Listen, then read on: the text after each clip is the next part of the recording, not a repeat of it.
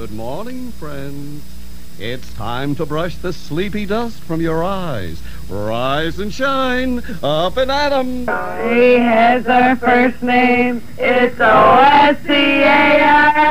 My baloney has a second name, it's M-E-Y-E-R.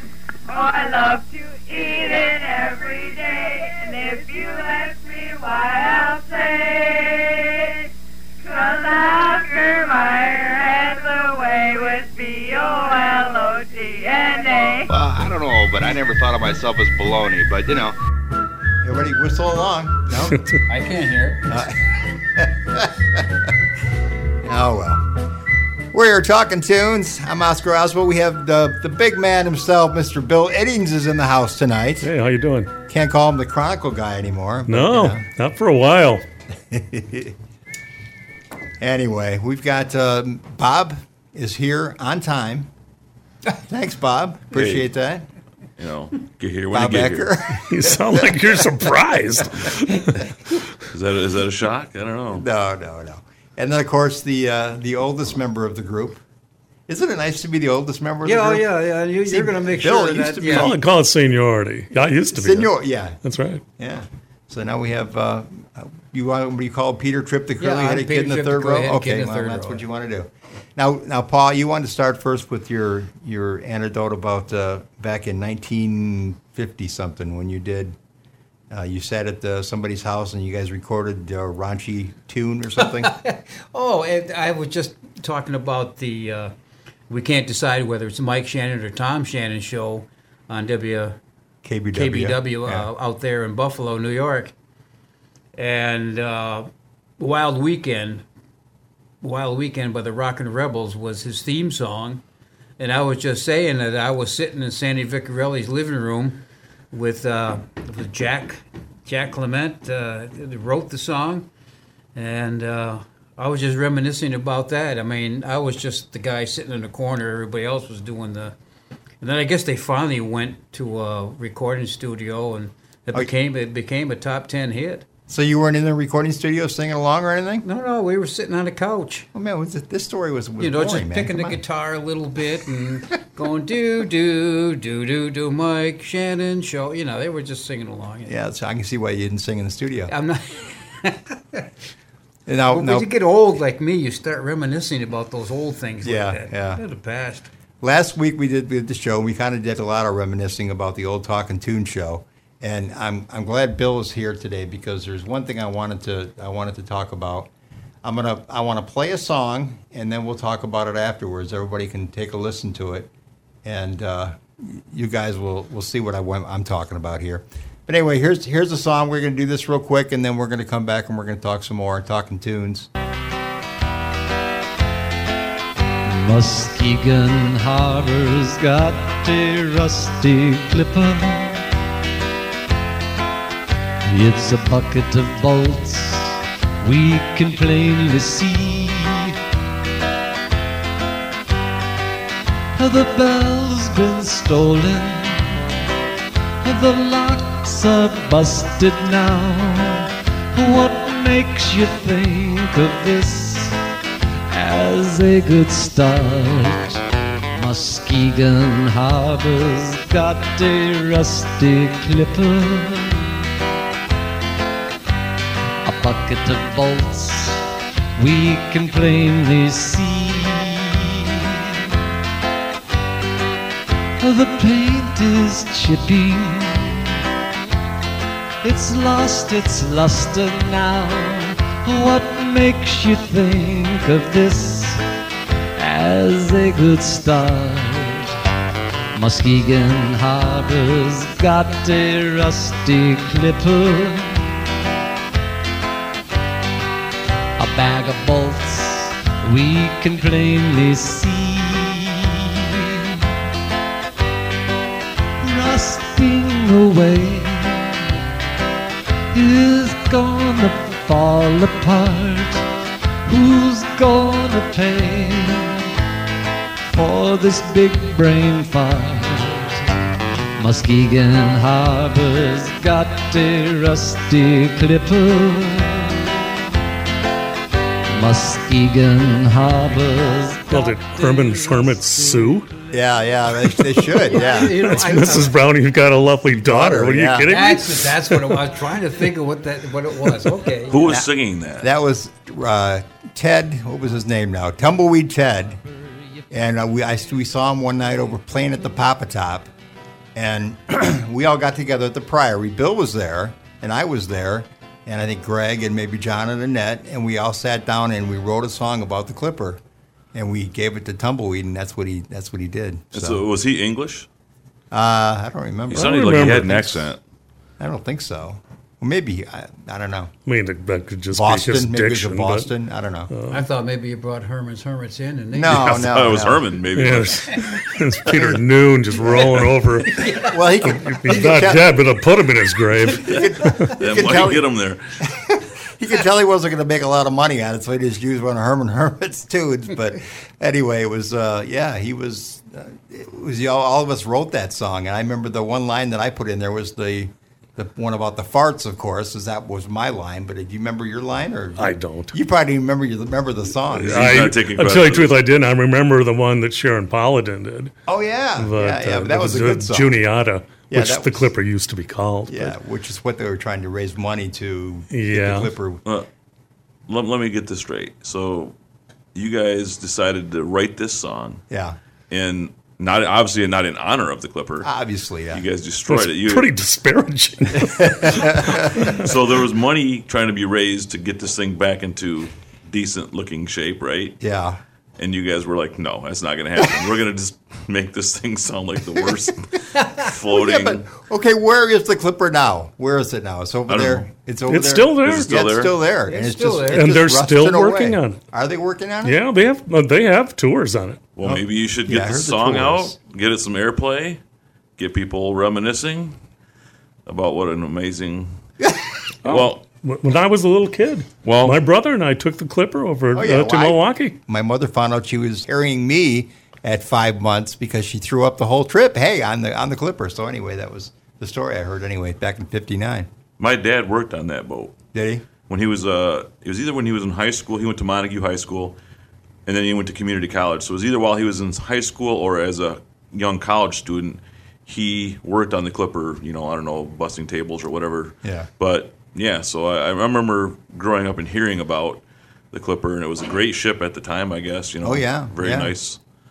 Was it? What we talked about? I think it was during the time Peggy White Knight was part of the whole thing to try to raise money to get the Clipper going again. I don't know why we did that. I have no idea. It was just I get kind of the way the Talking Tune show was going at that time. I guess in the '90s. I don't know, but we just picked on it for some reason. I have no idea why. Why not, right? It was we were eating at the Priory. We probably were all coming down from a high. Who knows? Too many Bloody Marys or whatever. But I was going to mention that. yeah. But anyway, so we wrote that. But yeah, hey, if people want to buy that song, we'll send the money over to the restoration of the Clipper. What do you think? Have you been on board? I mean, I'll tell you one thing: the main lounge still looks great. Yeah. No, see, I seen the Clipper when I took the ferry across, the express ferry, and when we were going to Milwaukee, and it didn't look bad from what I could see. No, it looks fine. Yeah. It's just it's not up to code, Not seaworthy. and it's Yeah. the people who are working on it are really working hard, but no one has deep pockets. Right. It's going to take some serious money to get that thing up to code. Well, what is the bell? I heard something about the bell got stolen or something. Did somebody steal the bell or? I had heard that, whether it happened, and I don't see the plants that much. Well, Plant is pretty much has been in charge of this thing, and I just haven't seen him in a while. I see his son, Young Walt, every now and then. But I've never been on it. it's really cool. Either. Has it been out of commission and not working for a while? For a long A time. long time? Okay. Yeah, 'cause like say, the only time I was on it was in my mother's belly. Oh, yeah. So it's been a 5 long months. time. It's been a long time. Yeah, 60 years. I Yeah. feel like it was like sitting in Cleveland or somewhere for a little while, and then we brought it back. Yeah, we brought it Yeah. back. Yeah. And then So- they were probably like, yeah, take it. Well, the one ship right now, the LST, that of course is been redone. I mean, they got the money to do that. Of course, that has something to do with the war. So it was kind of a memorial kind of thing. So I'm sure they got Oh, yeah. Oh, yeah. they got a lot of money got that for way. yeah. And But, Silversides, yeah. yes. You talk to and older Silversides. people, and they still, I mean, they think of Muskegon and the Clipper Right. together. Right. Right. when it was the true port city. I mean, just think of some of the parties you could have on the Clipper. You know, that'd be fun over there as far as wedding parties and, you know, the receptions and all that stuff. They could do it right there. You say there's, you can have, there's still tours on it? Mm-hmm. Why do I go down and see it? I'm part of the Historical Society, excuse me, the Historical Society in White Lake, and they did take a tour on it, and I missed that day. I don't know why, but for some reason I couldn't make it. But, yeah, I wish I could have because, like I say, I've never been on it. So, anyway, Milwaukee Clipper. Well, it's something you and I have never been on. It's something you and I should do. Yeah, yeah. And then That's you a guys huge can- part of the history of this community. Only if you hold my hand, Paul. Then you guys Oh, can thanks. write a new revised edition Yeah. of the song. Yeah, there you Yeah, go. yeah. If you're a little more impressed, maybe. I can sing. I can play. I was guitar always and sing. impressed with it. Like I say, I have no idea why we wrote that song. All I know is that I found it, and I thought, well, I'm hoping Bill or Annette or Greg or somebody is here so I can play that and see if they remembered. So, Bill shake his I'm head. afraid I airballed that one. You No. probably, you probably didn't even, you probably even involved that. You probably said, I'm not doing this. Yeah, maybe I had a You just ate your lasagna lucid or whatever. moment there, and but- yeah. But the other thing, now another piece of history that just blew up, the Cobb plant. Yeah, I we saw thought it- that. I guess I'd so. forgotten they were going to do it, and everybody thought it was thunder. Yeah. I don't know. Yeah, because I mean, I saw it on TV, of course, like most people did. I wish I would have known. I would have went down there because I mean, Yeah. I noticed that they finally got the stack down, and I'm thinking, okay, so what are they going to do with this? I didn't realize they were going to blow it up. I didn't know. Well, that. I knew they were going to do it sometime, but I didn't know when. I don't know how well publicized that was. Maybe they didn't want a lot of people around there. Probably not. I Yeah, didn't there's hear a lot of No, rubble. you know, in the summertime, Yeah. people can take their boats out and watch it. Yeah. But yeah, you know, because that could be a real traffic problem on the causeway. Yeah, there's no parking to be had. Yeah. yeah, that's true. We drove by there. There's still quite a bit of rubble there yet. Oh, yeah. yeah, a lot to clear up yet. But boy, when that thing came down, it came down. Even that little trailer on the top there, or whatever. Yeah, I it saw the was. video of it. Yeah, that was pretty amazing. I never got to see the Occidental go down. But now, like 2 weeks before I came here to work. Oh, really? That's when the Occidental went down. Yeah, that was quite the monument too here. Oh, yeah. yeah. Yeah, I And was that's a where kid. the original WKBZ I remember started. standing in Hackley Park as a kid. I was probably 8 or 10 years old when that thing went down. And I remember, the big group of people standing there and just watching it and implode, and it like went off without a hitch. I think it was It did. very well done. And I only know what I read about yeah, it. well but- orchestrated. It kind of landed right where they wanted it to land, and Yeah. but I remember vividly being in the park right across the street and watching it. And Yep. For those of the listeners who might not know, the Occidental was the Occidental Hotel. Right. And the press club was in there. Before the Of course, it's Muskegon right across the Mall. street from the Chronicle, so you can imagine how hairy that got it after deadline. Oh yeah. Yeah, it was now the Muskegon Mall. Did that get just imploded too when they took that down? I don't remember. I mean, I was No, here. they just kind of took it down. They just took yeah, it down. wasn't that big. I mean, it was like only 2 stories in a couple spots. Yeah, it was really like a few It was blocks. just a flat Yeah. building. Yeah. Yeah, 'cause I remember. Of course, I've been in there many times, but I don't remember when they took it down, how they took it down. So In Alice in Wonderland, who kept crying, "I'm late, I'm late"? Alice and her mother's sick about it. You're listening to Talking Tunes on Muskegon's 100.9. And here's a song that, it came out in 1972. It's not really a song.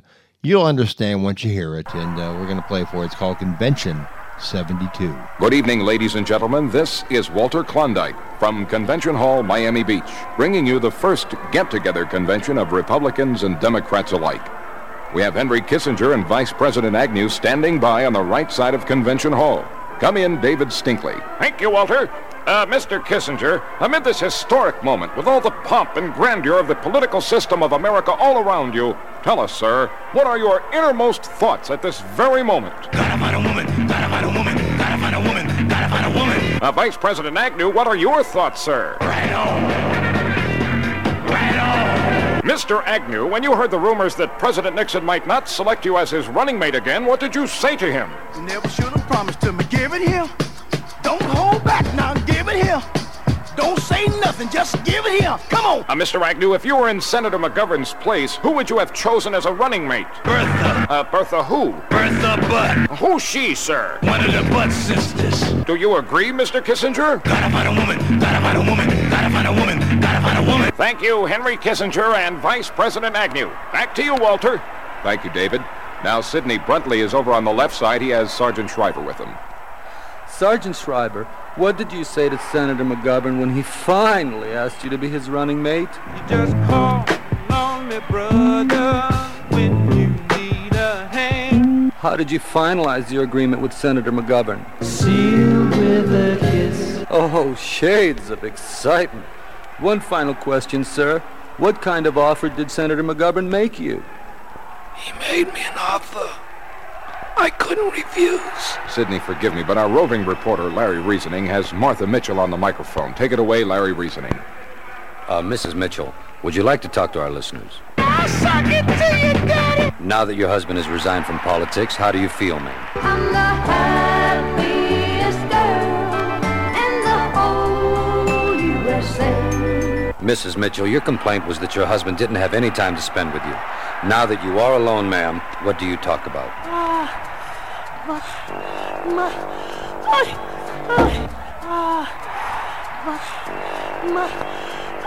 Well, I can understand that, Mrs. Mitchell. Now back to you, Walter. Sidney Bruntley is on the left side of the floor with Mr. and Mrs. Eagleton and Senator McGovern.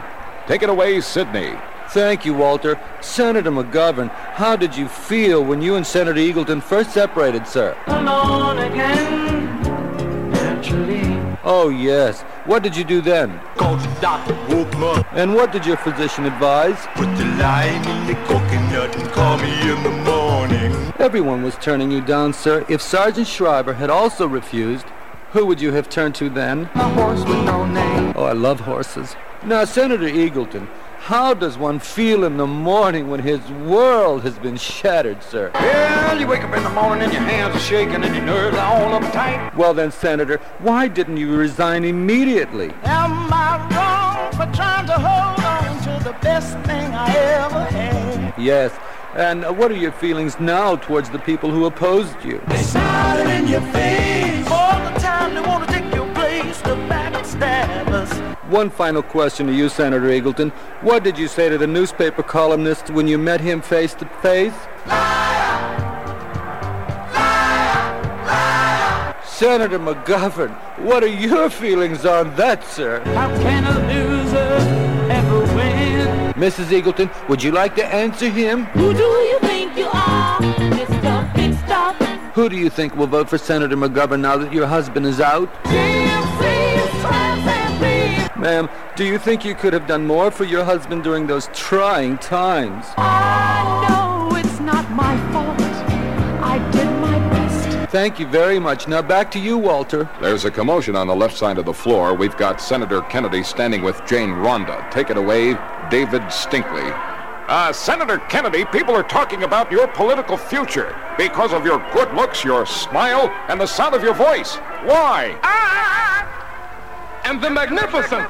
If you decide to run for president in 76, who will be your campaign manager? The Candy Man. Miss Rhonda, just one question, please. What do you think of President Nixon? I don't know how to love him. Thank you, Miss Rhonda. Mr. Kissinger, what are you doing all the way over here on this side of the hall? Gotta find a woman. Gotta find a woman. Gotta find a woman. Gotta find a woman. That's it from here, Walter. Thank you, David. Thank you, Sidney. Thank you, Larry. Thank you, America.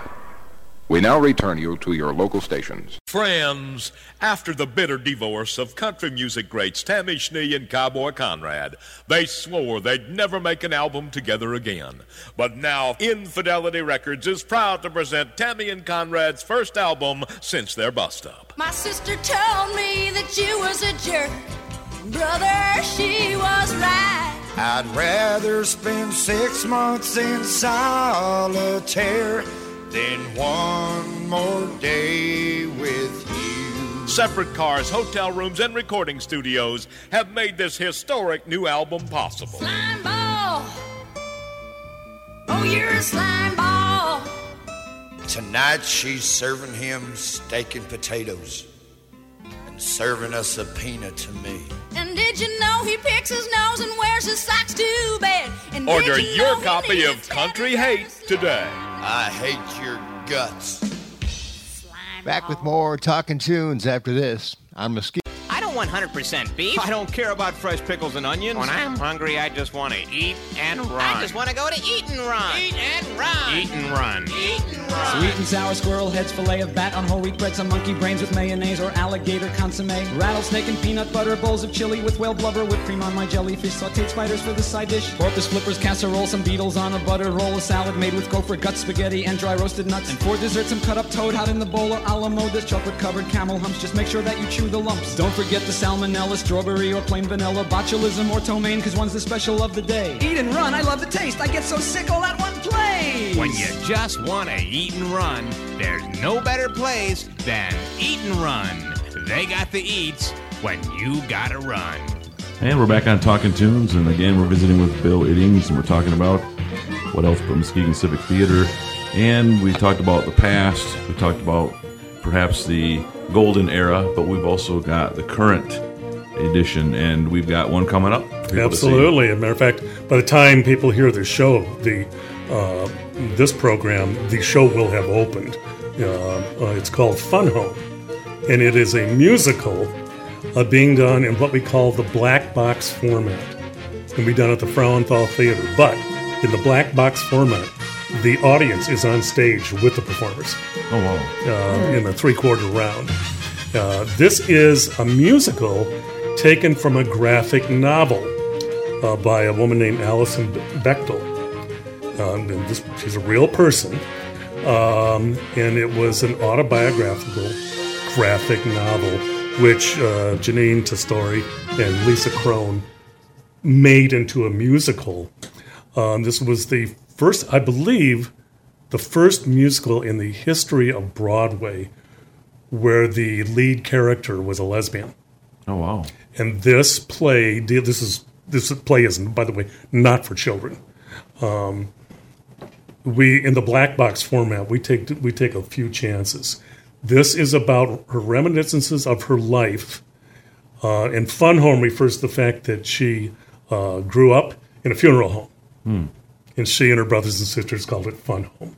And it's talking about her at three different ages, but primarily when she's an adult. Not dealing with her family and her sexuality.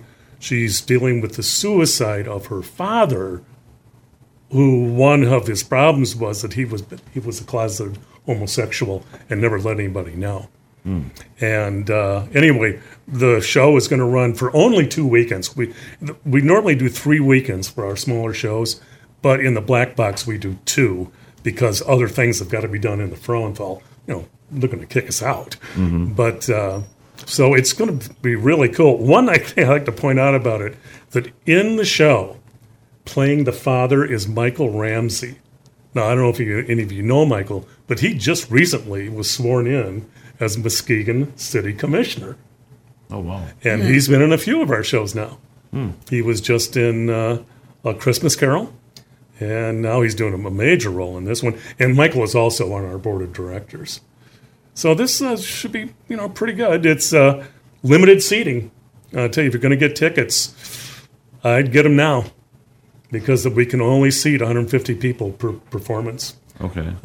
Because of what the setup is. But anyway, it's going to be what's really neat about this is the lead character of Allison is played at 3 different ages by 3 different performers. Small Allison, medium Allison, and then adult Allison. Okay. And which means you have, kids in the show, and also some younger people playing young Allison's siblings.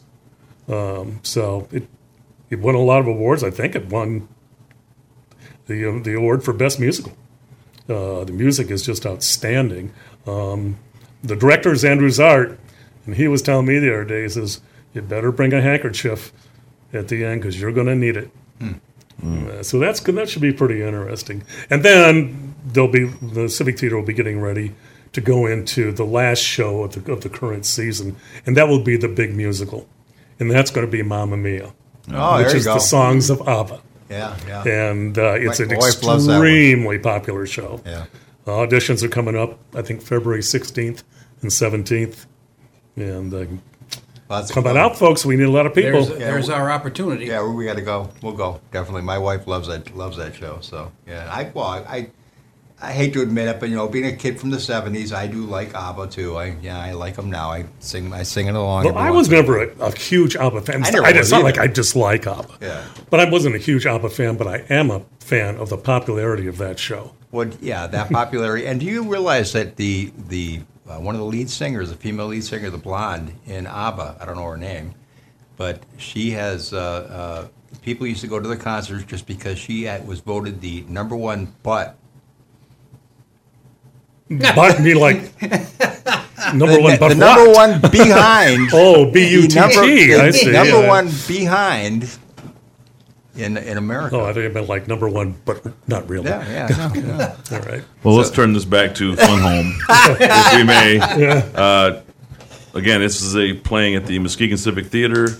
Downtown, you can get tickets through Star Tickets, 1-800-585-3737. That's 1-800-585-3737. And the box office is open Monday through Friday, 11 to 5:30. Also at MuskegonCivicTheater.org. Oh, theater. I got questions for you about Bill, Sure. because you're always you always do your pick. You used to do your pick in the Muskegon Chronicle as far as who you picked for the Oscar. Oh, the Academy Awards? The Academy Awards. Well, for I think 27 consecutive years, we had the Beat Bill Academy Awards contest. Right. And it was a promotion. I mean, it was not my idea. It was Bill Locksterman's idea. Oh, okay. But it just took off, and it was always our most popular promotion. Yeah, it was huge. It was a big deal. Yeah. So, are you going to make a prediction now or no? I haven't seen everything. Yeah. But I have seen quite a few. As far as who's going to win it, I mean, who knows? Yeah. Because then it becomes a horse race. Yeah. Like you're just, picking the ponies or something like that. I would always pick the movie that I thought that I would vote for if I was a voting member of the Academy. Yeah. Not necessarily who you thought was going to win, but who you thought should win. Yeah.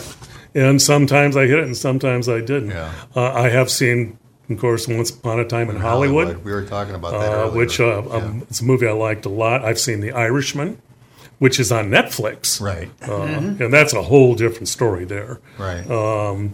I finally got to see Jojo Rabbit. And boy, if you haven't seen it, I saw it on Facebook. highly recommend you see this movie. I saw on Facebook that you had told everybody that they should go see that movie. It's made by a filmmaker from New Zealand that also made a Netflix production called What We Do in the Shadows. It's about these four roommates growing up together, hanging around together and stuff like that, which they've been doing for hundreds or maybe thousands of years because they are vampires. Oh, okay. And that was pretty cool. Yeah. I have not seen Parasite yet, which is from South Korea, and that is up for Best Picture, even though I believe it's a foreign language film. Yeah. Can't do it. And I haven't seen Bombshell yet.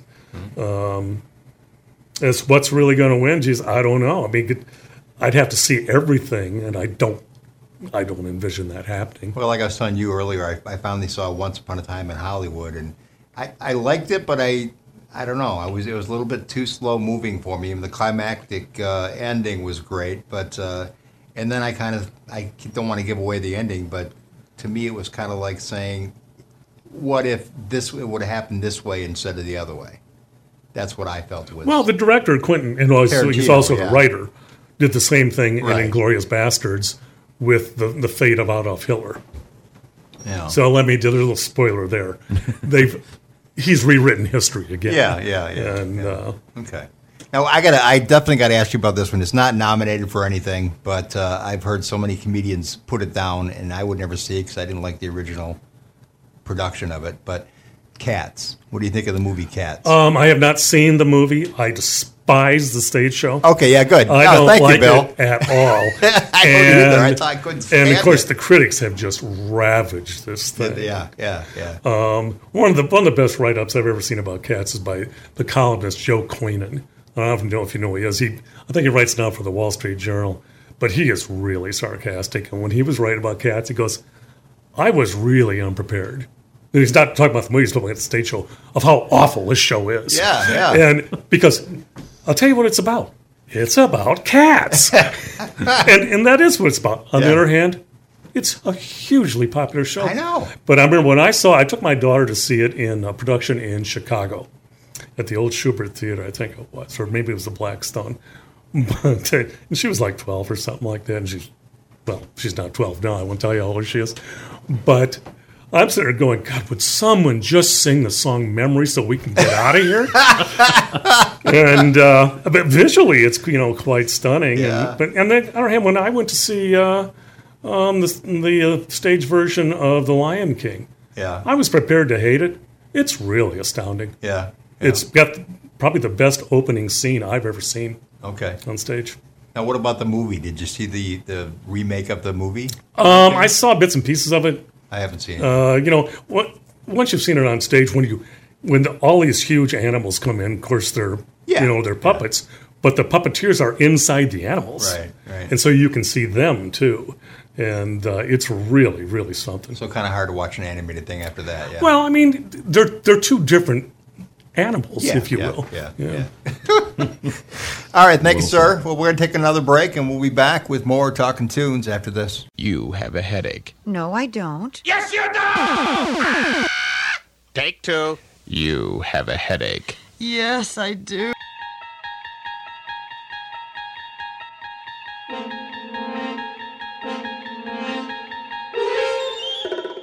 I knew this would be well thought out. Yes. You guys, nothing but the best. I know you, but I mean, he's been, you guys work together doing basketball. Basketball. Yeah. We had a whole career together. We had a fun time. All right, Talking Tunes, and we're back, and Mr. Bill, or Mr. Bill, Mr. Bob. Mr. Bill. Mr. Bill! Oh, no. Help me, Bob! All right, well, we are here with Bill Iddings. Many people, of course, around town know, and he had a long time history with the Muskegon Chronicles. We just alluded to a little bit earlier. 35 years, just about. Yeah, and of course, your specialty was covering the arts. Arts and entertainment. I mean, I've covered everything, yes. but for the last 20, 25 years, that's what I concentrated on. Local theater as a critic, but also you partook in the act as well. Mm-hmm. I've been a performer and director. Yeah. And a playwright. I mean... So let's get a little bit back into your background before this all happened. Where did that initially come from? Your desire, your idea of getting involved with that? Well, to tell you the truth, I mean, I'd never even thought about it. I was never in a play till I was 30 years old. I didn't do it as a kid. My grandparents took me to New York City once, my brother and I, and we got to see some stuff on Broadway, including seeing Art Carney in a play. From a Jackie Gleason show. Yeah. And so I always thought it was kind of cool, but I never really given any thought to do it. All I wanted to do was play basketball. It would certainly beat studying. But when I came here to work for the paper, and I had come from the Lansing State Journal. I worked in the sports department there. And I was a general assignment reporter, and I was covering Oceana and Mason counties. Well, after a year, they brought me into the main office. They wanted me to be their business person, and because they knew I had a background in it. And then they just happened to find out that I had an interest in movies, which I've had my whole life. Said, well, we've never had a movie critic. So I began reviewing movies, I think in 76 or something, 1976. Okay. But anyway... At the old Port City Playhouse, which is over by Hackley Stadium. Yep, right and it's now the Muskegon Civic Theater Scene Shop. Well, there was a play going on there. It was a play by Tennessee Williams, as I remember. But the person who was reviewing for the Chronicle, and I think at that time it was Susan Harrison, and I believe the show was Cat on a Hot Tin Roof. Okay. Well, she didn't want to review it.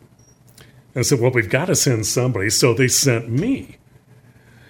And I go to see this show, and I said, well, that looks like kind of fun. And also, boy, there are a lot of girls in these things. Maybe there's something here. So shortly after that, I auditioned for Civic Opera Association's South Pacific.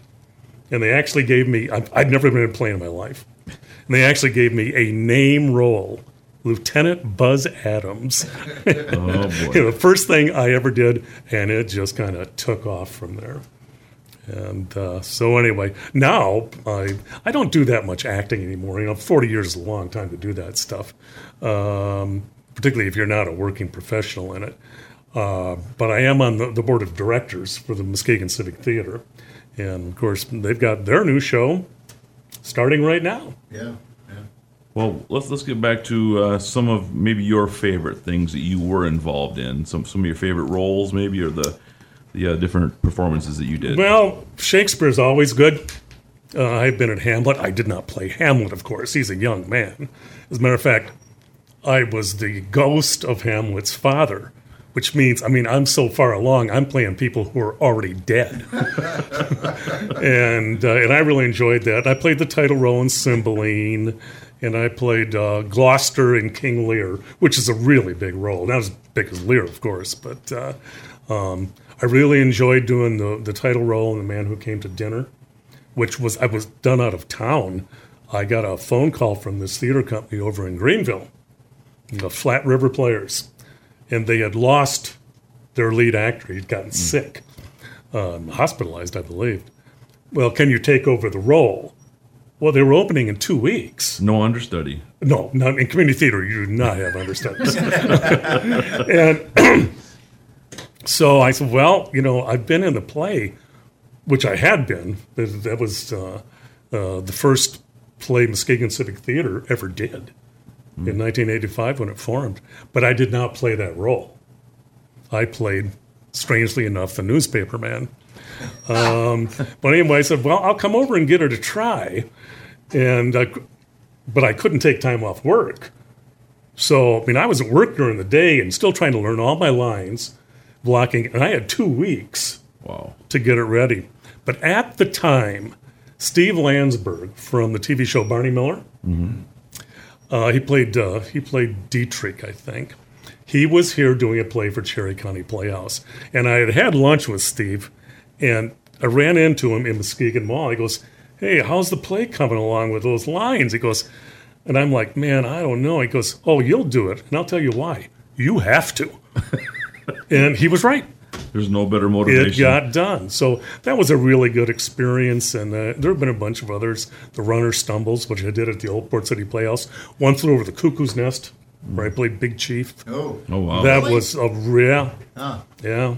And that was a good show, too. Oh, yeah. Really that good show. That would be pretty intense because of very intense. content.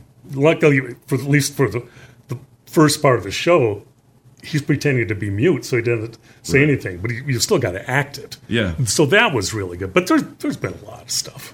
Yeah. And I think, but the last thing I was in was a Holocaust play called I Never Saw Another Butterfly, and that was done at the college a couple seasons ago. Now I'm pretty much, maybe it's my job to help other people do it. So how is the theater scene in Muskegon now compared to then, compared to maybe what you'd say was at its height? Where is it now?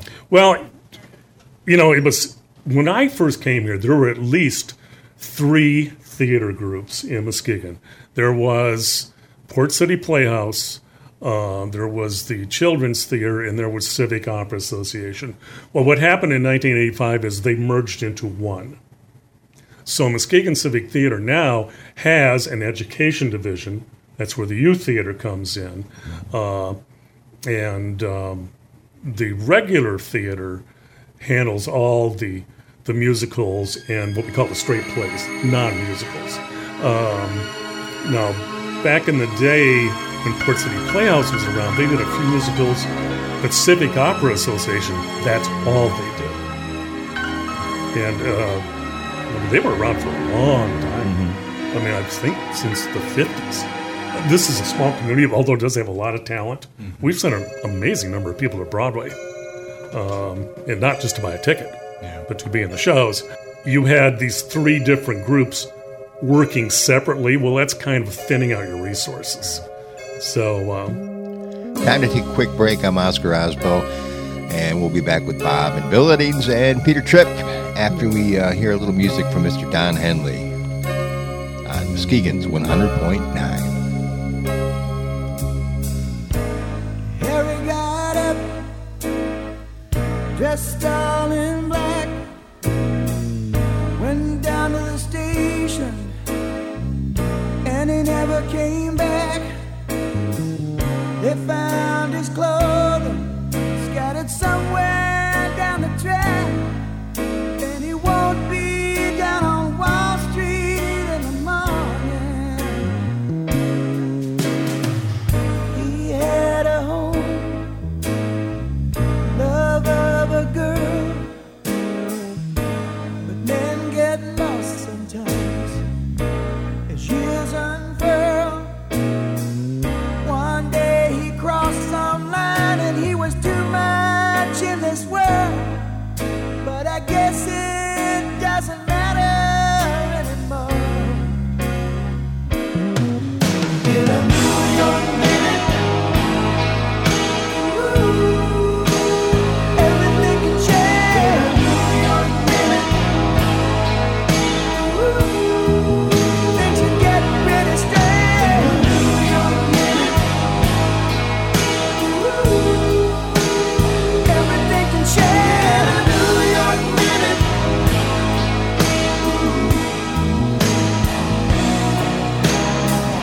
Lying here in the darkness, hear the sirens wail. Somebody going to emergency, somebody's going to jail. You find somebody to love in this world, you better hang on tooth and nail. The wolf is always at the door. In a New York minute, ooh, everything can change. In a New York minute, ooh, things can get a little strange. In a New York minute, ooh, everything can change. In a New York minute.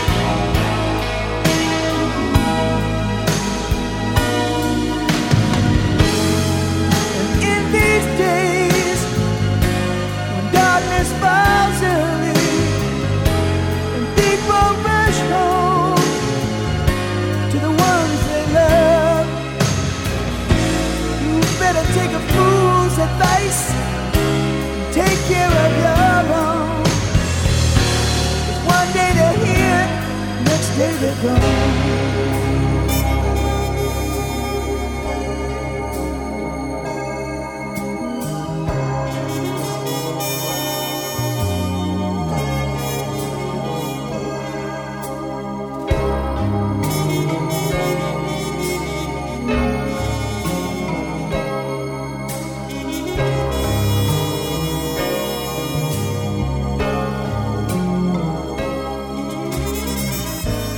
Pulled my coat around my shoulders, took a walk down through the park. The leaves were falling around me, groaning city in the gathering dark. On some solitary rock, a desperate lover left his mark. Baby, I've changed, please come back. But the head makes cloudy, the heart makes very clear. You know the days were so much brighter the time when she was here. I know there's somebody somewhere, make these dark clouds disappear. Until that day, I have to believe, I believe, I believe. In a New York minute, ooh, everything can change. In a New York minute, ooh, you can get out of the rain. In a New York minute, ooh, everything can change. In a New York minute, ooh,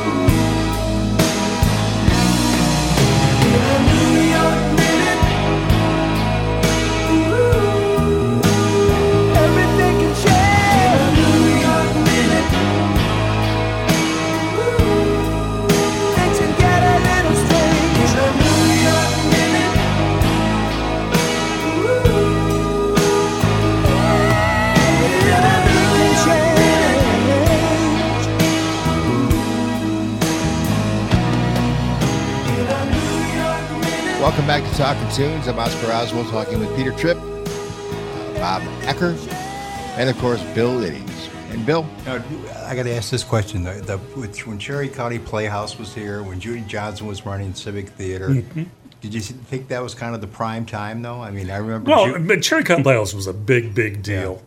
Yeah. But also, when they moved here from Traverse City, they were doing small shows in Traverse City. Right. Because they were performing in the round.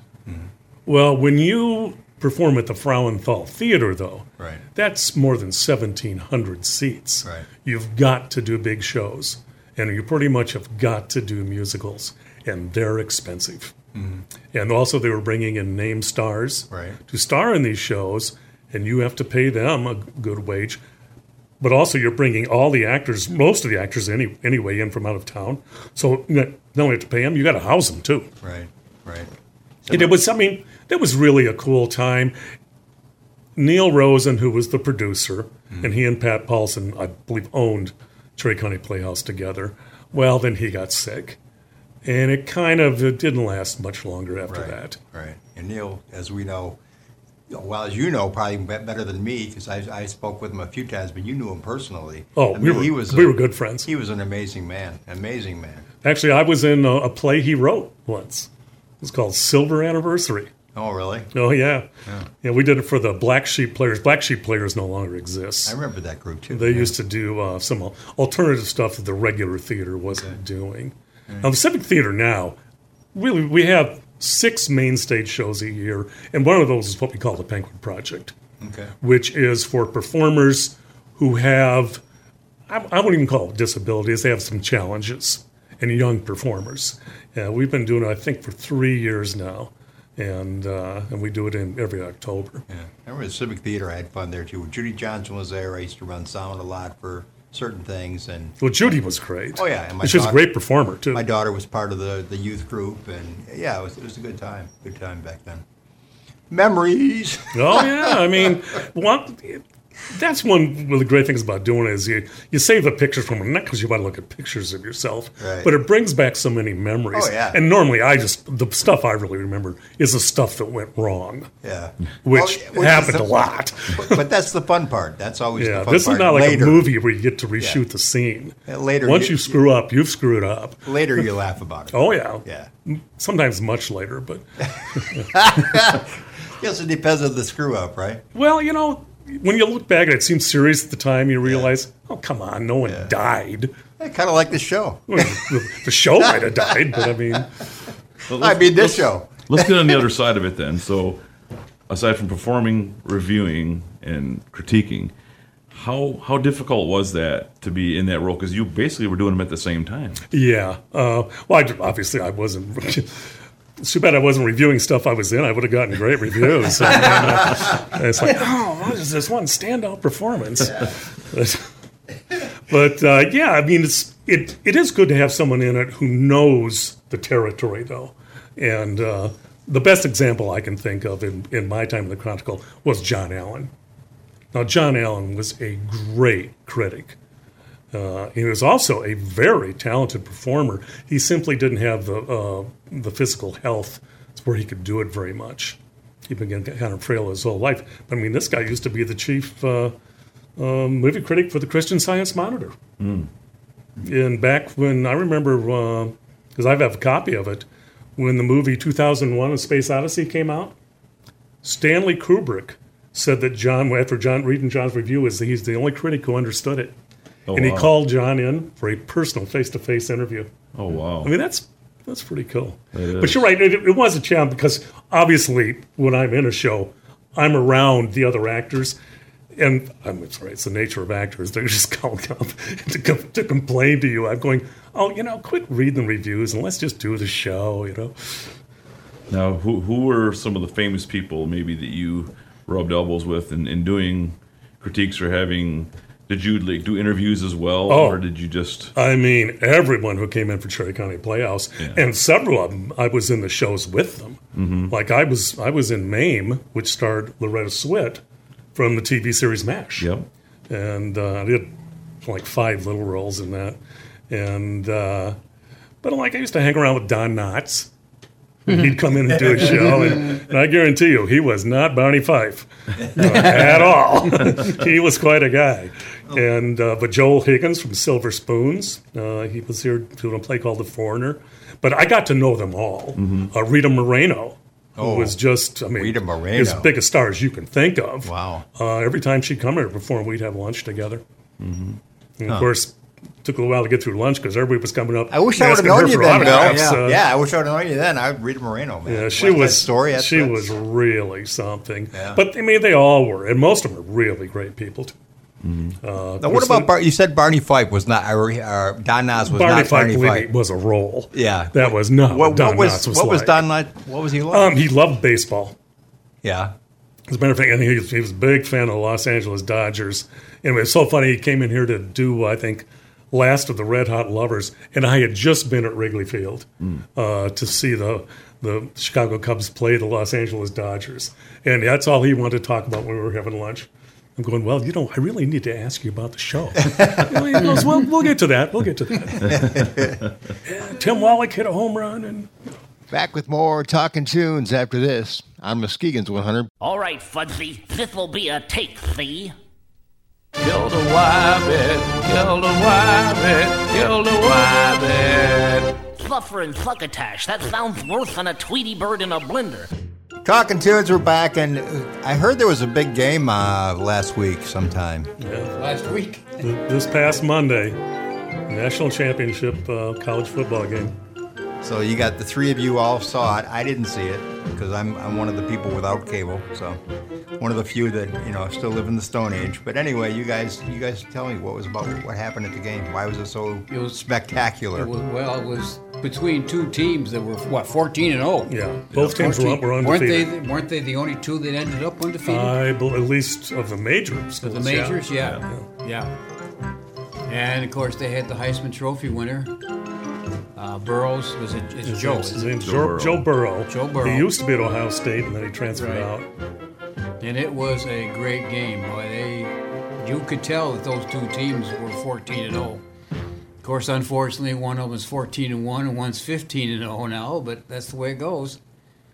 Well, final score was 42-25, and it was a really entertaining game. Right, it back and forth. Yeah, it wasn't out of sight until late in the game. It was close.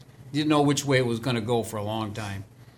When did they pull out? They pull it out in the fourth quarter. They started really. Yeah, Clemson jumped ahead, and then LSU just took off. Yeah, they just took off. Yeah, and they kind of kept them at arm's length the rest of the game. You can't believe some of the plays that this Burrow. Yeah, well, he is definitely. He won the Heisman for a reason. He had a great year. And that's really what the Heisman's all about, is who had the best college football season. And he really did. He's, completing 70% of his passes. Right. And just making great decisions. He can also get up and run a little bit if he needs to. But just, that team is loaded with talent. LSU had a fantastic year. Of course, there's a little bit of a Muskegon. I was just going to ask you about that because you're a Muskegon Big Red. I don't know about you, but I was scouring the sidelines to see if our Anthony Bradford and he was there. He was there, and he was dressed. Yeah. And, of course, he was the biggest player on the roster, physically speaking. And he is big. He's I believe he's listed as 6'7", 355. Wow. He's a true freshman at LSU. LSU? Okay. And he played tackle in high school, but they say he may end up playing guard at LSU. But he's an offensive lineman. He did appear in several games this year. I think 3 before the prior. I believe that's right. Yeah. To the championship game, and the rule in NCAA is if you appear in 4 or less, you can be redshirted. You can basically have that year back. And so they were holding Anthony back, so they didn't burn his freshman year, just playing mop up a little bit. So he still has 4 years of athletic eligibility left, but he did get to play in several games this year, and. Last night I saw him after the game. He was on the field celebrating. He was waving the big LSU national championship flag. Okay. He had the T-shirt and the hat on, and he was, getting interviewed a few times. But he was obviously very excited. So he was a state champion at Muskegon High School. Now he's a national champion at LSU. And this kid, the future looks bright for him. He's an amazing talent, an amazing young man. He really is. And He listened to like his offensive line coach at Muskegon, Matt Bowles, head coach Shane Fairfield. They really speak very highly of this young man. And he is a good kid. He's making good decisions, and he's putting himself in a spot where he can have a great future. Perhaps what NFL. a thrill for him and his family. Yes. My Lord. Absolutely. Yeah. And it doesn't get any bigger than that. I mean, the national championship game, the game. Yep. Little tunes and talking tunes. So here is Mr. Don Henley, and all she wants to do is dance.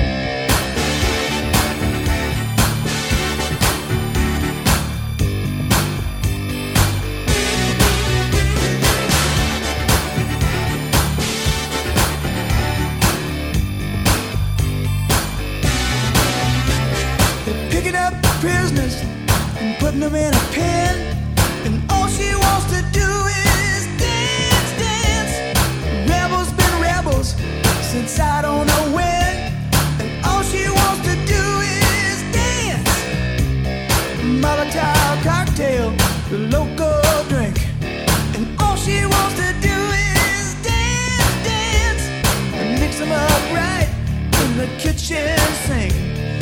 All she wants to do is dance. Crazy people walking around with blood in their eyes, and all she wants to do is dance, dance, dance. Wild-eyed pistol wavers who ain't afraid to die, and all she wants to do is dance and make romance. She can't feel the heat coming off the street. She wants to party. She wants to get down. All she wants to do is dance.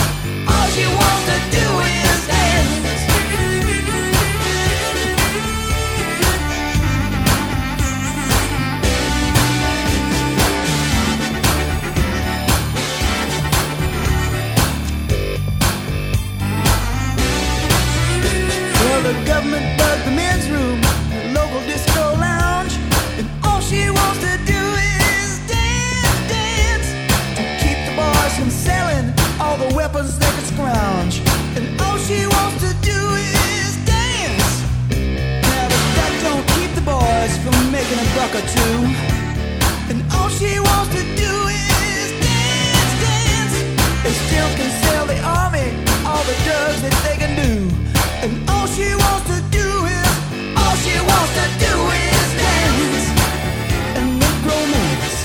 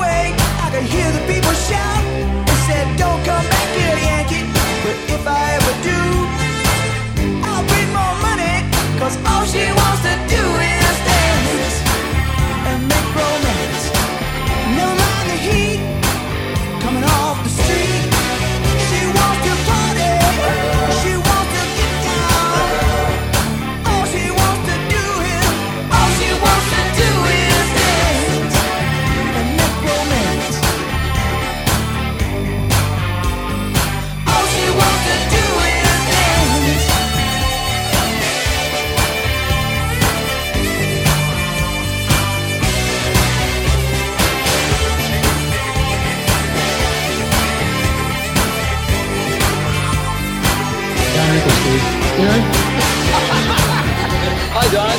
Hi. If you get a chance, we could use heat in the apartment.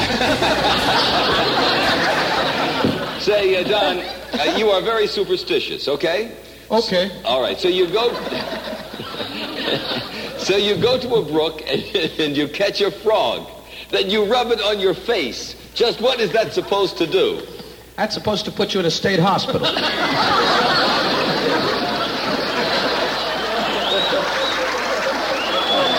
Howdy, Weaver. Hey, Big Chuck.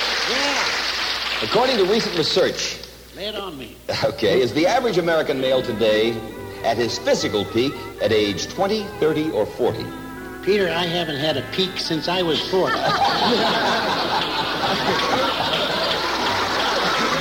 Welcome back to Talking Tunes, and we're here with, of course, Mr. Bill Iddings, Bob Ecker, and Peter Tripp, the curly-headed kid in the third row. I'm Oscar Osbo. And the question I got, okay, this is a question to everybody. I think Green Bay might go all the way and do the Super Bowl. What do you think? What are your opinions on Green Bay? I'm a big Aaron Rodgers fan. They got a good chance. They got a decent chance. I watched that game, and that was a good game. And Yeah. they pulled it off like they usually do at the end. Yeah, and that's kind of what Not like the Lions, Green where Bay they is kind of a lose at the end. survival kind of team. Yeah. They're- But Rodgers is the oldest quarterback in football right now. I mean, Yeah. this could be a big moment for him if he does take it all the way. Yeah, I mean, there's a chance. I guess I'm not a real huge NFL guy. Well, he's not as old as Tom Brady, is he? Yeah. I don't know if he is, but He's not as old as Tom Brady, is he? Well, I don't know. Aaron Andrews was the interviewer, and of course, Well, he may be the oldest one who's still in Still in it it, because yeah. Brady's out. Yeah, the Patriots he's got the beat. oldest one still in it, is what she said. Yeah, so There's another question. What? Brady, our Michigan boy, you think he...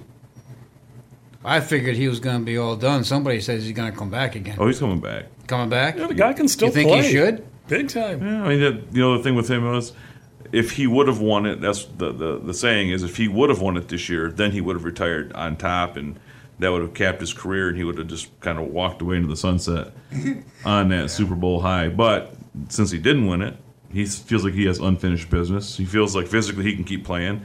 He's stated in the past he has a goal of playing until he's 45. Okay. A couple more years. So, and if you've watched him play recently, people have questioned he's lost a little bit. He has. I don't think anybody can say he's the same quarterback he was 10 years ago. No. But is he good enough to still lead the team? Probably. He's probably still one of the 10 best quarterbacks in the league right now. Yeah. So, Of course, he will be back. I'm from New York, so I've always been a Patriot fan. But I saw them play this year, and my wife and I were talking. I said, nah. I said, they aren't going to make it. I said, they might get by the first round, but that's going to be it. So I was wrong. They didn't make it past first round. So. Yeah. So anyway, so it's anybody's guess. And okay, Super Bowl. Who do you think then? If you don't think Green Bay, who do you think? I'm kind of leaning toward the Chiefs. What about you, Bill? The Chiefs look good to me. I'm a 49er fan. Oh, okay. Okay, well, I'm hoping for my team, Green Bay. They didn't do it, they haven't done it, and I wanted to do it. Well, you and my son can go cheer by yourself. Well, the wife and I are big fans of Wisconsin these days. So Yeah. Anyway, all right. Well, Bill, it's been great having you here. I hope you come back all the other times that we're here. I don't know if you can make it every time or every Saturday, but hey, if you give can, it a shot. If you can, that'd be awesome. I'm so glad to have you back. As I choke to death here, one of the original members of Talkin' Tune, and Greg Roberts couldn't be here today because of a sick person in the family, so we're missing him today. But Coming up, I'll be talking to Peter Manning, who is the executive vice of the lighthouses all around our Michigan area here, and we'll be talking with him about what's going on with that, with the erosion and everything else that's happening with the lighthouses these days. And we're featuring some Don Henley tonight. And here we go with Dirty Laundry. You know about that. I'm Muskegon's 100.9.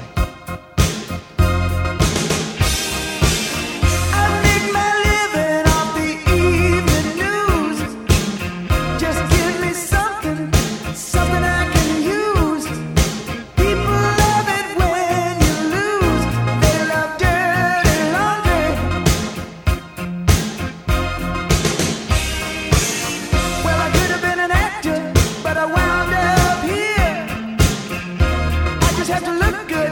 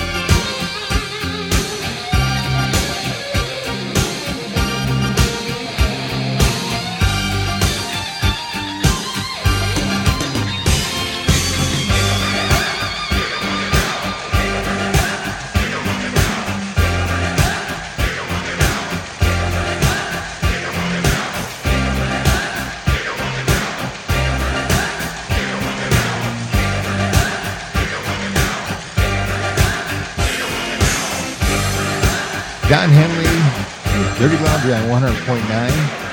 And we'll be back with more Talking Tunes, and I'll be talking with Peter Manning. So keep it right here on Muskegon's 100.9. I want to go with Karen Valentine this I don't blame you.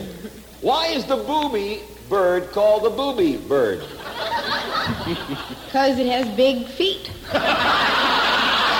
Let's start with Red Fox, please. Yes, from Sanford and Son, here on NBC, my buddy Red.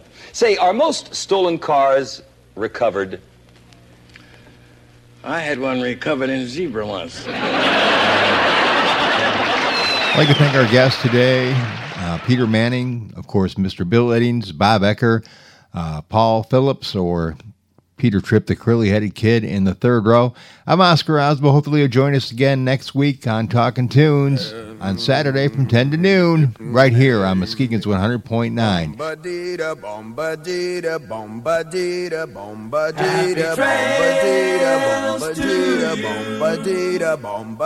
Until we meet again. Happy trails to you. He's fine man. Who cares about the clouds when we're together? Just sing a song and think about sunny weather.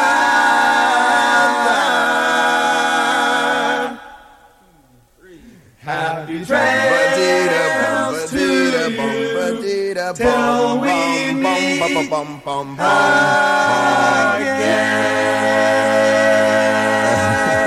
Okay, Paul Lynn, please. Paul, this is for $1,200 in the championship. Dale Evans recently revealed the 3 secrets behind her happy marriage with Roy Rogers. And listen carefully. We work together, we pray together, and we're darn good, what? In the saddle. Right now, we're going to end things out with, I'm going to end things out anyway with Chevy Van, a good old Chevy Van tune from the 1970s with, it's the live version, so it's a little bit more. Clean up this room, it looks like a pigsty. I gave a girl a ride in the wagon. She crawled in and took control. She was tired, 'cause her mind was a-dragging. I said, get some sleep and dream of rock and roll. 'Cause like a princess she was laying there, moonlight dancing off her hair. She woke up and took me by the hand. She's gonna love me in my Chevy van, and that's alright with me.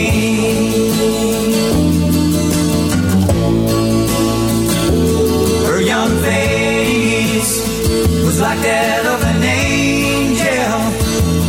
Her long legs were tan and brown. Better keep your eyes on the road, son. Better slow this vehicle down. 'Cause like a princess she was laying there, moonlight dancing off her hair. She woke up and took me by the hand. She's gonna love me in my Chevy van, and that's alright with me.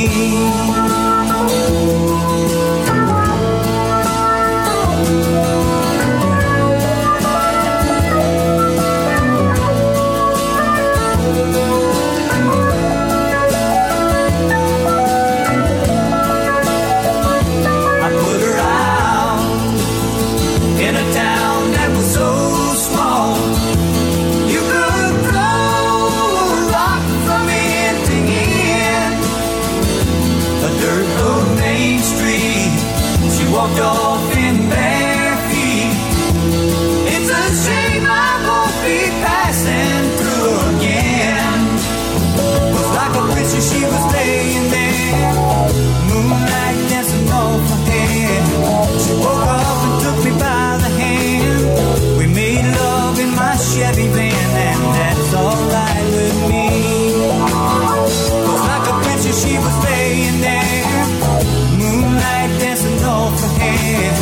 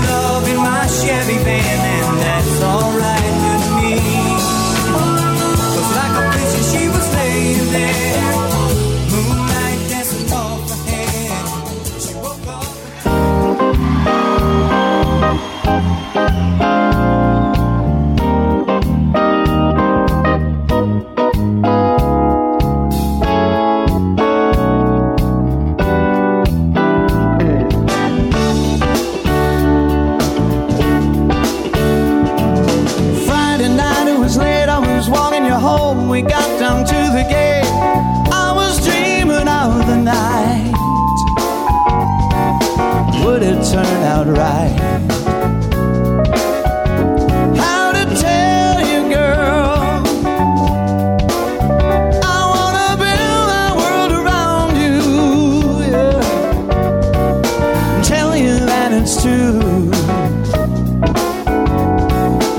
I wanna make you understand I'm talking about a lifetime plan.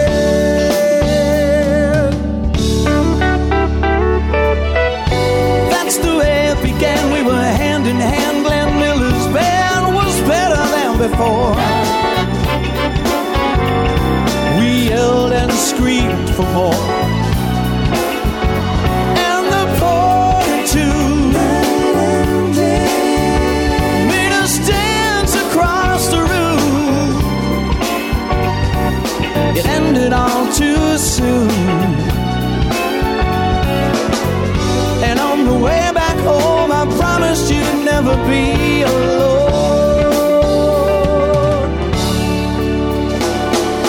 Hurry, don't be late. I can hardly wait. I said to myself when we're old, we'll go dancing in the dark, walking through the park and reminiscing.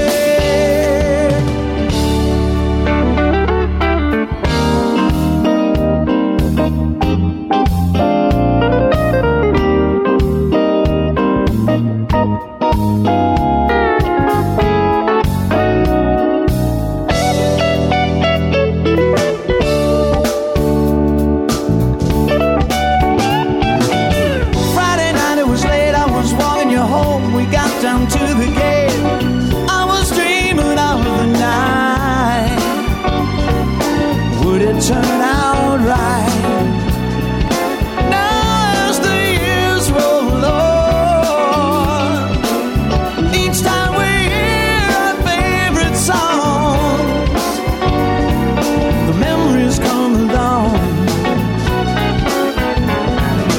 All the times we're missing, spending the hours reminiscing.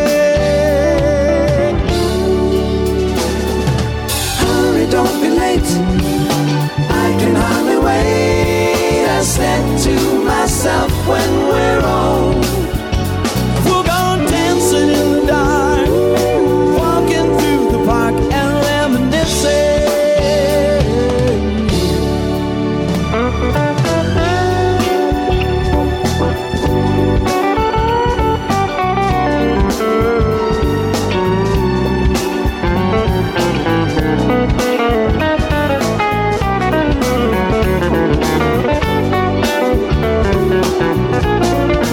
Hey Nathan, are you ready to get that macaroni and cheese now? Are you ready for macaroni and cheese? Yes. Are you ready to put the cheese in? I guess we're ready for macaroni and cheese. And Nathan's going to put the cheese in. You're listening to Oscar Osbo, where your friends are. Your question? What? Where's the bathroom? Over to the left. Your brain's like a bowling ball, and the 3 holes are full of dog dung. Professor, is Godzilla dead? No. It can't die so easily.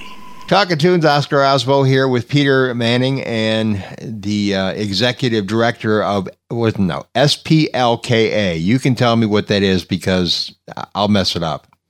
Okay, it is the Sable Point Lighthouse Keepers Association. Right, it's very simple, Sable Point Lighthouse Keepers Association. But I never can remember. And thank you, Peter, for joining me today. I really appreciate it, Peter. I've known you now for about a year now, right? Yeah, just a little over a year. That's great. Yeah, so we did a little project together to put together some videos for the lighthouses, which was of course the one in White River, the White River light station, and also Big Sable Point. So and then we did a couple other things, but I had a lot of fun. Did you have a lot of fun? We had a lot of fun doing it too, and boy, I tell you, this past season, we showed both those videos, both at Big Sable and at White River, and we got several wonderful comments about the videos. So. Good. That's good. That's always good to hear. Very impressed. Yep. Always good to hear. So now you are explain your duties, so to speak, because you take care of Big Sable, Little Sable, White River Light Station, and the Ludington North Breakwater, right? Is that what your group? Okay. Now, what do you exactly do as the executive? Well, I'm the executive director, and I have a small staff of 5 other people that work with me. Our mission is to preserve, promote, and educate the public Okay. To make our lighthouses accessible to all. So, in that means that we have over 400 volunteers that come in and help us keep our lighthouses open from 10 to 5 daily at all 4 of our lighthouses. So it's kind of fun because volunteers come in from all over the country, and I think we had like 40 different states represented this year. We were down. I think we had 43 the year before or something, but represented of people that come in to stay either a week or 2 weeks with us. And at Big Sable, you get to stay right out at the lighthouse. At our other lighthouses, you get to stay in a residence that we have for you to stay at because there's no room at the towers to stay. Now, of course, at you don't need anybody to stay over at the White River Light Station because Matt is over there, the official keeper over there. He's one of the. Yep, that's right. Yeah, so we just have day keeper opportunities over at the White River Light Station. So no overnight accommodations there because, as you said, our curator Matt Varnum does a wonderful job for us, and he gets to live right there at the lighthouse. So kind of every person's dream to live at the lighthouse. Yeah, yeah. And of course, I knew the past keeper over there, not Will Robinson, of course, but William. But Karen McDonald. Karen McDonald, yeah, exactly. Yeah, sure, yeah. But she was there for a long time. Oh yeah. But let's talk about that real quick, just because that was kind of a fun story to do. We did the Lighthouse Keepers thing where we had the actual log of the lighthouse keeper, which was William Robinson, right? Yeah. Yes. Yeah. We had the lighthouse keeper's log from the beginning, which was Captain William Robinson, and also his son, his grandson, Captain Bush, which is the lighthouse keeper who followed him. And what we did was we went through those logbooks and we found really interesting entries in the logbooks, like when electricity was first brought to the lighthouse, or the piers caught on fire another time. And we had an actor, one of our volunteers who dresses up as the lighthouse keeper. He did a great job. Yeah. For us, yeah, came in and he kind of acted it out, and then Oscar had somebody read the line, and it was Don Anderson, yeah, okay, and it worked out wonderfully. So, and we got a lot of great comments on it. A lot of fun too. It was a lot of fun putting that together. That was the hardest one to put together, but it was worth it. It was a lot of fun. It was very much so, and the store downtown, helped us out by kind of creating a office for the lighthouse keeper as well, with a desk and everything. Yeah. Plus, in the meantime, we also got a chance to get Brett Ashcroft's video that he did when the ship was being seen on the beach there too. So that was kind of neat. Yep, very much so. And once again, you can see parts of it again have been uncovered with this. With the shoreline erosion. Yeah. So. Yeah, I would imagine so. Okay. The one thing over there, of course, there's supposedly the ghost of William Robinson that's still hanging out there. I had talked to Matt, and Matt said he's never heard any, but right. There's reports. Yeah, that's right. Karen McDonald had some very interesting stories. So yeah, about. Going, dusting, being upstairs, dusting in the museum and coming back, and after taking a phone call and having the dusting all done for her, and the rags folded up and all put away. Okay. So. Let's just say it wasn't memory loss, but anyway. No, that's right, yeah. But William Robinson was a very unique character because he's the one that helped not only clear there for the ships to get through, but he also helped build the lighthouse, and he would not leave. Even though they wanted him to leave, he would not leave. He stayed there till he died. So that's correct. Yeah. He was he was the lighthouse keeper, and then the following keeper that followed him was his grandson, but he ended up staying at the lighthouse, even over the objections of the lighthouse board at the time. And said that only one family could live at the lighthouse, but Captain Robinson stayed there, and he had vowed never to leave. And when the lighthouse board finally enacted, when he was 86, sent him a letter and said, you have 30 days to vacate the property. The day before the sheriff was to come and get him is when he passed away. Isn't that crazy? That's just crazy. It is. It's a great story, though. Great story. It is very much so. And he had a real love for the area and and for the ships and that type of thing. So now you have a similar ghost over at Big Sabo, which is Henry, right? Wasn't it Henry? Henry, yeah, Henry is our ghost. Henry was a keeper from I think about 1956 to 1962, and so yeah, we've had a lot of reports of people seeing like maybe the top, a person walking with their back to them, or a lot of doors being unlocked, baking a bread, smelling baking bread when nothing's really in the oven, and especially cigar smoke. That they'll walk in and we don't have any. There's no smoking in the lighthouse, but people will swear that somebody's smoking a cigar.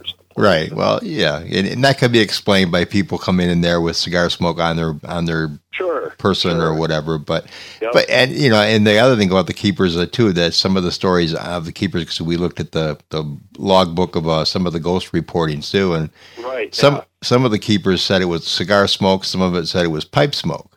But definitely a different, definitely a different smell. So. Yeah. And his stepson visited last summer, and I was telling him about some of the stories, and he said, "Well, yeah," he said, "my dad was a real practical joker." So, yeah. And so, well, he said I wouldn't put any of those stories. Yeah. That's my dad. So. Well, there was some good ones too about the rosary appearing, and the one that they talk about where they can feel somebody kicking them in bed, and when they're sleeping there by themselves, and stuff like that. That's fun stuff. It's just fun stuff. Yep. But anyway, fun stuff. Fun stuff. So we don't take it real seriously, but it's a lot of fun to talk about. Right.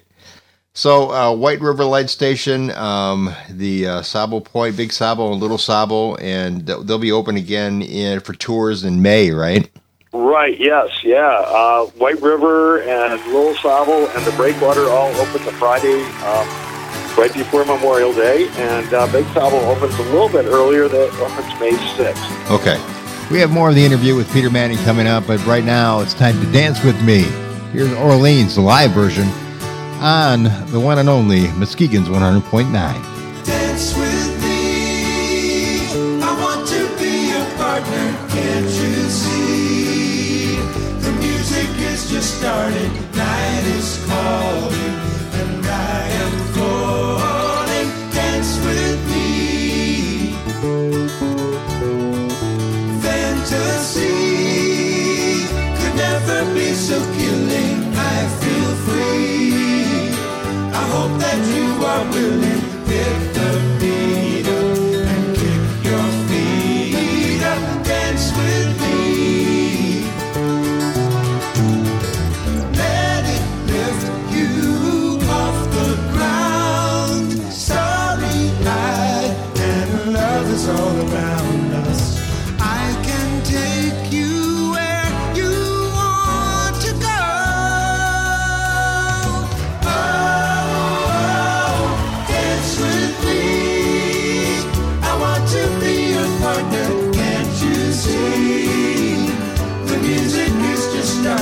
Night is calling, and I am falling. Dance with me.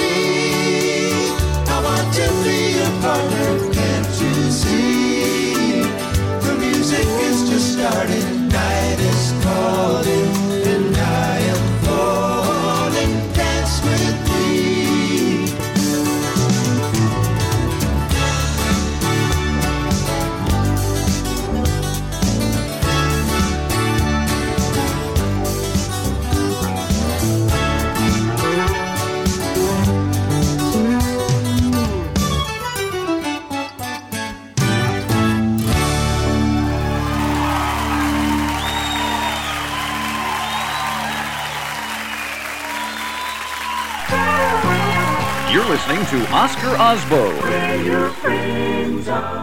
We're back on Talking Tunes, and we're talking with Peter Manning, the executive director over the Lighthouses. Now, let's talk a little bit about the little serious thing as far as the erosion, though. You've had some trouble over there at Big Sauble, and of course, over at even at White River, you've had a little bit of. The boat is coming back. I guess you can see that again, so it's not really erosion problem as much there. But I guess Big Sauble's having some troubles. Yeah, we are having a lot of erosion problems at Big Sauble and also at Little Sauble Point too. So okay. The water at Little Sauble is about 12 feet away from the tower. Wow. And the base of the tower has it's like a retaining wall, but you really can't see it because most of it's underground or something. And but it's got rocks piled on it, so it's about 12 feet away from there.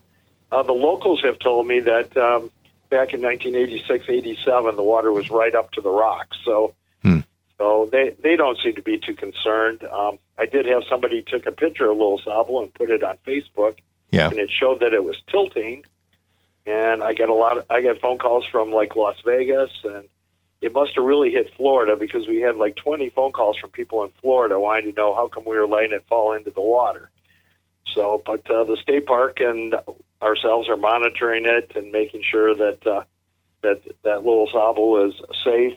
Some of the dunes around, and of course, the beach has eroded greatly around there. So the beach is probably, I started 7 years ago, and the beach is probably only a third of what it was 7 years ago. Now, where is Little Sauble exactly? It's in Silver Lake. Okay. And it's on the Lake Michigan shoreline. Okay. And it's in the Silver Lake State Park there. So. Okay. And as far as the erosion there, is it really tilting, or is that just a bad photography? It was just the angle of the photograph. Yeah, that's what I was thinking too. Yeah. So was the guy drinking before he took the picture, or was the guy drinking before he took the picture? Maybe. Right. Yes. Yeah. Maybe. Yeah. Well. Yeah, but it's great that people are concerned about it, though. That they are very much so. Yeah. And then at Big Sauble, just because of all the groundwater the groundwater in the state park and that, we're getting a lot of water that's splashing over our seawall. But then all the water that's been ponding up from the rain and everything else, the groundwater is like 2 or 3 inches just below our foundation at Big Sauble. And so we've had to put a sump pump in because on windy days and that, when we get a lot of water splashing over the seawall, and the next day it evaporates into the ground, and then it starts seeping into our basement. Right. Big Sauble. So we've had some water problems there. The state park sent some engineers out from the other side of the state. They're moving a couple of different buildings for them over on Lake Huron, and they sent 2 engineers out because they were sure they were going to have to move Big Sauble, but after the engineers took a look, they said, nope, with our new sump pump that we had installed, and it looks like we'll have some plans for hopefully putting some rock out in front of the seawall to break up the waves before they hit the seawall. Okay. All right. Good. And the state will be working with us for that. But we did, there was a dune on the north side of the seawall that was right up to the seawall, and now you could drive a truck between the seawall and the dune. It's collapsed so much. So, oh man. Yeah. Yeah. I saw. We're finding things that the dune had shifted a few years ago, and like some walkways that we forgot to roll up winter season. Okay. All right. Yeah. And an old picnic table. Yep. So. Yeah, those walkways are very cool too. I mean. Yeah, they are. But before I get into that, as far as I saw you on I think it was TV13 or somewhere. Somebody interviewed you. I know about that because there was a lot of concern about the Big Sauble Lighthouse. Right. So. Yes. Yeah. Fox 17 did. Yep. Oh, 17. That was it. I knew it was one of those stations. Right. Yeah. So, yep. But I'm surprised it wasn't Brett Ashcroft. He didn't come out there and do that. I know. So. But as far as the sidewalks, now those roll up. Those are very cool. Can you tell people a little bit about those because they can actually donate money? Yes. Yeah. One of our fundraisers is customized walkway boards that we put out at Big Sauble. We put them on Little Sauble, and we also have them in wheelchair ramp at White River, and for a $100 donation, you can have a customized walkway board with 2 lines of characters, 25 characters per line. And so we get a lot of people that love to come out and see the lighthouse, and it's a memory for people. And then they sponsor a walkway board, and then the next year they come out and take a look and bring the grandkids out or whatever. Yeah, bring the grandkids out and everything. We had one grandparents that they sponsored a walkway board. They had brought their grandchildren out, and of course you walk 2 miles out to Big Sable, and the grandkids, after walking 2 miles out and 2 miles back, said, "Grandpa, this is the death march." so Grandma and Grandpa put death march on the board. Yeah, it is though. I mean, I tell you what, as far as the other ones, they're not, the tower, walking to the tower is not that bad. But this one, not only is it the highest tower, you have to walk 2 miles to get to it, and then you walk up. What is it? How many was it? 300 steps or something? No, 130. 130. Okay, it seemed like 300 to me. I know. All I know is when I walked up that all the way to the tower and I walked down, I was fine. I seemed like I was fine. The next day, I could not move. So right. But yeah, it catches me at the beginning of the season too. Yeah. Yeah. So. Oh yeah. So that if you want to get some exercise, that's the one to go to. That's for sure. That is. So. Yep. Well, hopefully everything works out well with the Big Sable lighthouse, because Big Sable Point. Right. Man, it's a beautiful lighthouse. I mean, it's one of the, you can go inside. It's all kinds of room in there. It's got a wonderful gift shop there, and it's got, of course, a great video that somebody helped put together. And yeah. But yeah, even like I say, even now, is that I don't know. I haven't seen it yet. But is which video is in the room at the White River Light Station? I know you have the one upstairs, which is just about the lighthouse, the lighthouse. The one at in the Keeper's Workshop, which is one of our new exhibits at the White River Light Station, is where we play the video of the whole history of the White River Light Station. Okay, all right. So that's it's a really nice 10-minute video that really Oscar you did a great job putting that together. And, you helped me a bit there, Peter. You helped me just a little bit. Right. Anyway, but the one upstairs, then I guess at the White River Light Station is the one about the keeper. Yes. Okay. Right, yep. All right. Yep, that's correct. Yep. So yeah, that was a lot of fun. But anyway, that's a good one to watch too. So it is. Yep. Very much so. Yep. And anyway, so I appreciate you talking to me today, and I'm looking forward to for May to come so I can go visit the light stations again. I still haven't been inside the one at the Ludington, the breakwater. Oh, okay. Every time I was up there in Ludington, it seemed like the water was going over. Oh, yeah, that's for sure. We were closed about 50% of the days last summer. Yep, because of the water being so high. And we're probably looking at that again this year too. So because I actually walked out there. I don't remember what it was. It was before it opened anyway. So okay, all right. And I actually got to walk out there, and then when I went to go back to get inside, it was closed, and it was like, I don't know, 2 or 3 times I went there, and it was closed. All I went there because of the water, because of the water going over. Well, you can't walk out there. I'll have to call you on a sunny day when it's calm, and we'll go out together. All right, sounds good. It's a great. That's a great walk, also. It is. It's a nice walk out. Oh yeah. So, all right, Peter, thank you so much for talking to me. I appreciate it. Well, thank you very much, Oscar. I certainly appreciate it. So. And looking forward to visiting all the light stations around West Michigan. It's fun. I mean, it is. It's fun. It's great exercise, and it's a whole family event. Very family friendly, not very expensive to take the tours. So that's right. Also very. And of course, the money goes back to preserving the light stations. So. Yep, that's right. So thank you, sir. We'll talk to you real soon. Thank you very much. Hey, have a great day. Thanks for thinking of us. Oh, yeah. Thanks. Yep, you bet. Yep, bye. Bye. Time to take a quick break on Talking Tunes, and we'll talk to you again here real soon.